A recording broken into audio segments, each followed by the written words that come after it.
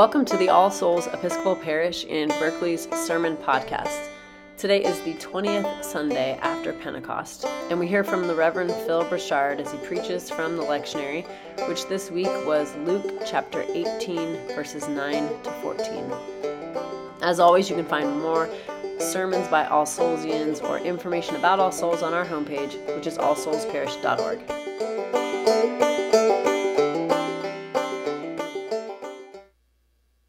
I'm waiting for a poll to come out that says that 50% of Americans are disgusted with the other half of the country.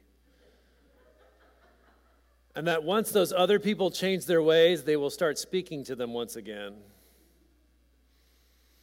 And I'm guessing that the results of this mythical but all too possible poll would say that the other half feels exactly the same way.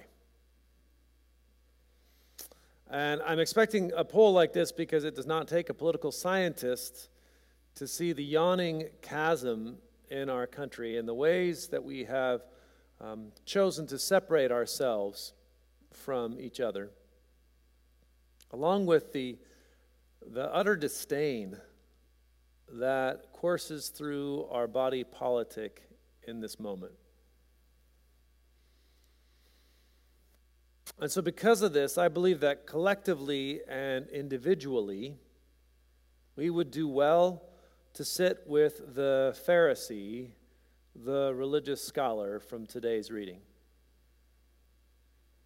Not to condemn him so much as to understand him. Because if you haven't prayed that prayer at some point in the last few years, and I'm wondering if you've actually read the news or watched any political debate. My inkling is that you know this prayer.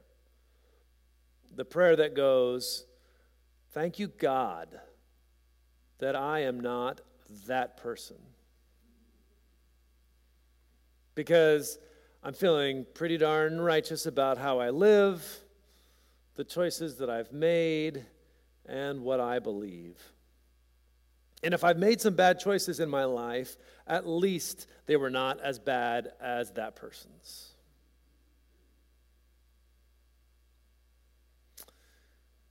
Why do we compare ourselves with others to feel better about ourselves? Can you remember a time recently when that particular sentiment came to mind or to heart? Where were you when that happened?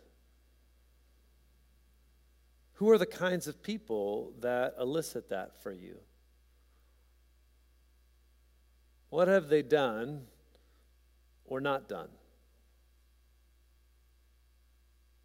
Now, you don't have to share that name aloud. There will be time for confession in a few minutes. But I do think it's important for us to sit with it for a bit. Because before we jump to what's wrong with the religious scholar, I'd like for us to consider what's at work in him that he would pray this prayer as he's coming to temple. What cavernous pit lies within that he feels that he has to attack other people to try and climb out of it? I think that he's attempting to say what we are often tempted to say, that you, whoever you are other than I am. We are not the same. And if you're down there, then I must be up here. It's a very human act to try and elevate oneself by pushing another down. It's my sense that one of the messages of this parable is that no one is good enough to reject another person. That is not the path that will cure our souls. And so I wonder if it's not a coincidence that our text tells us that when this religious scholar prays this prayer, the text tells us that he is standing by himself. I don't think this is an accident, but instead a stance that this religious scholar is taking. Because it's a lot easier to look down on others when you're standing off by yourself, outside of relationship, unwilling or unable to understand the other. My friend Marie was the first of our friend group to make some real money out of college.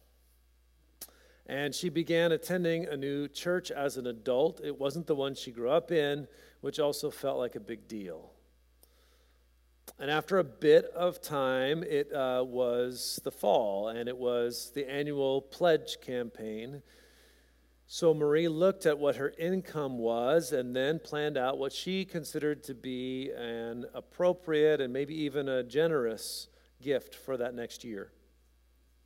And a few months later, the stewardship team published the results of the campaign, and they shared with the congregation the average gift and the gifts at various amounts. My friend was shocked because she saw that her gift was more than the average pledge of the congregation. Her shock turned to disgust as she considered that the church she was attending was in an affluent area. And she knew that many of the households in that church were earning more than she was. So what was her response? Well, the next time the stewardship team led their annual campaign, Marie lowered her annual pledge. If people who are making more money than I am aren't going to be generous, why should I be? Now, I understand where she was coming from.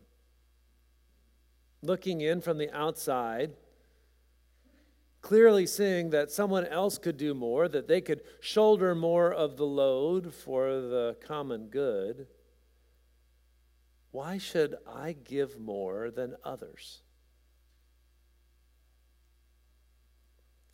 Sometimes people ask me what they should give to All Souls.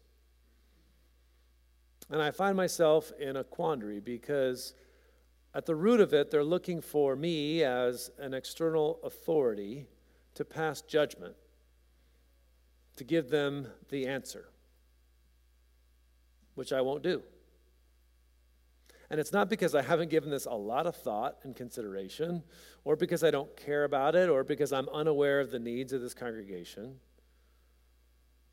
It's more because the practice of giving money away is such an essential practice that each of us have to engage as participants in this mixed economy.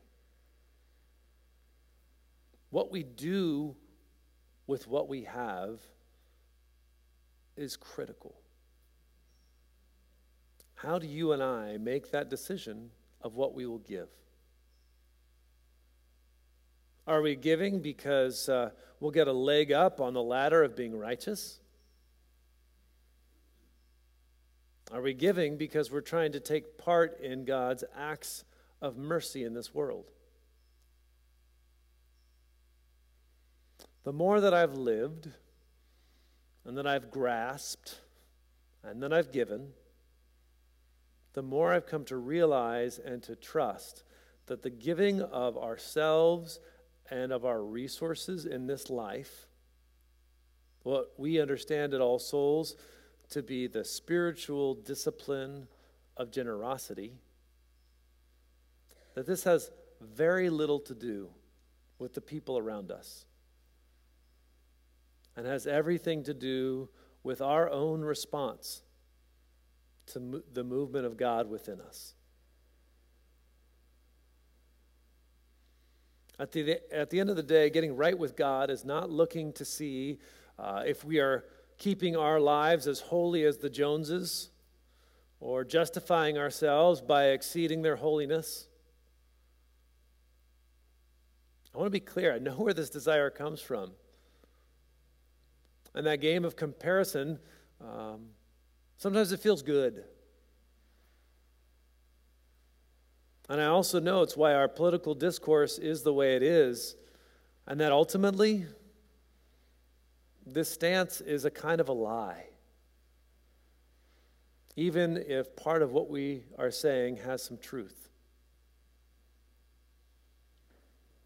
This gospel is telling us that the other person, no matter how they live, the other person is not the point.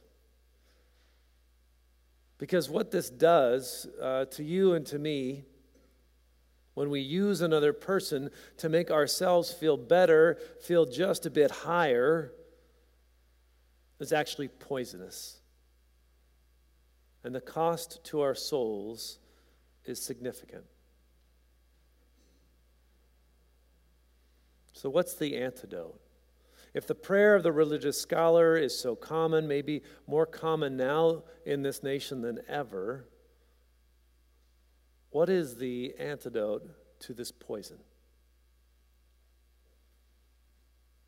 The antidote, friends, is the opening of our hearts to the mercy of God. For all that we have done, for all that we have left undone.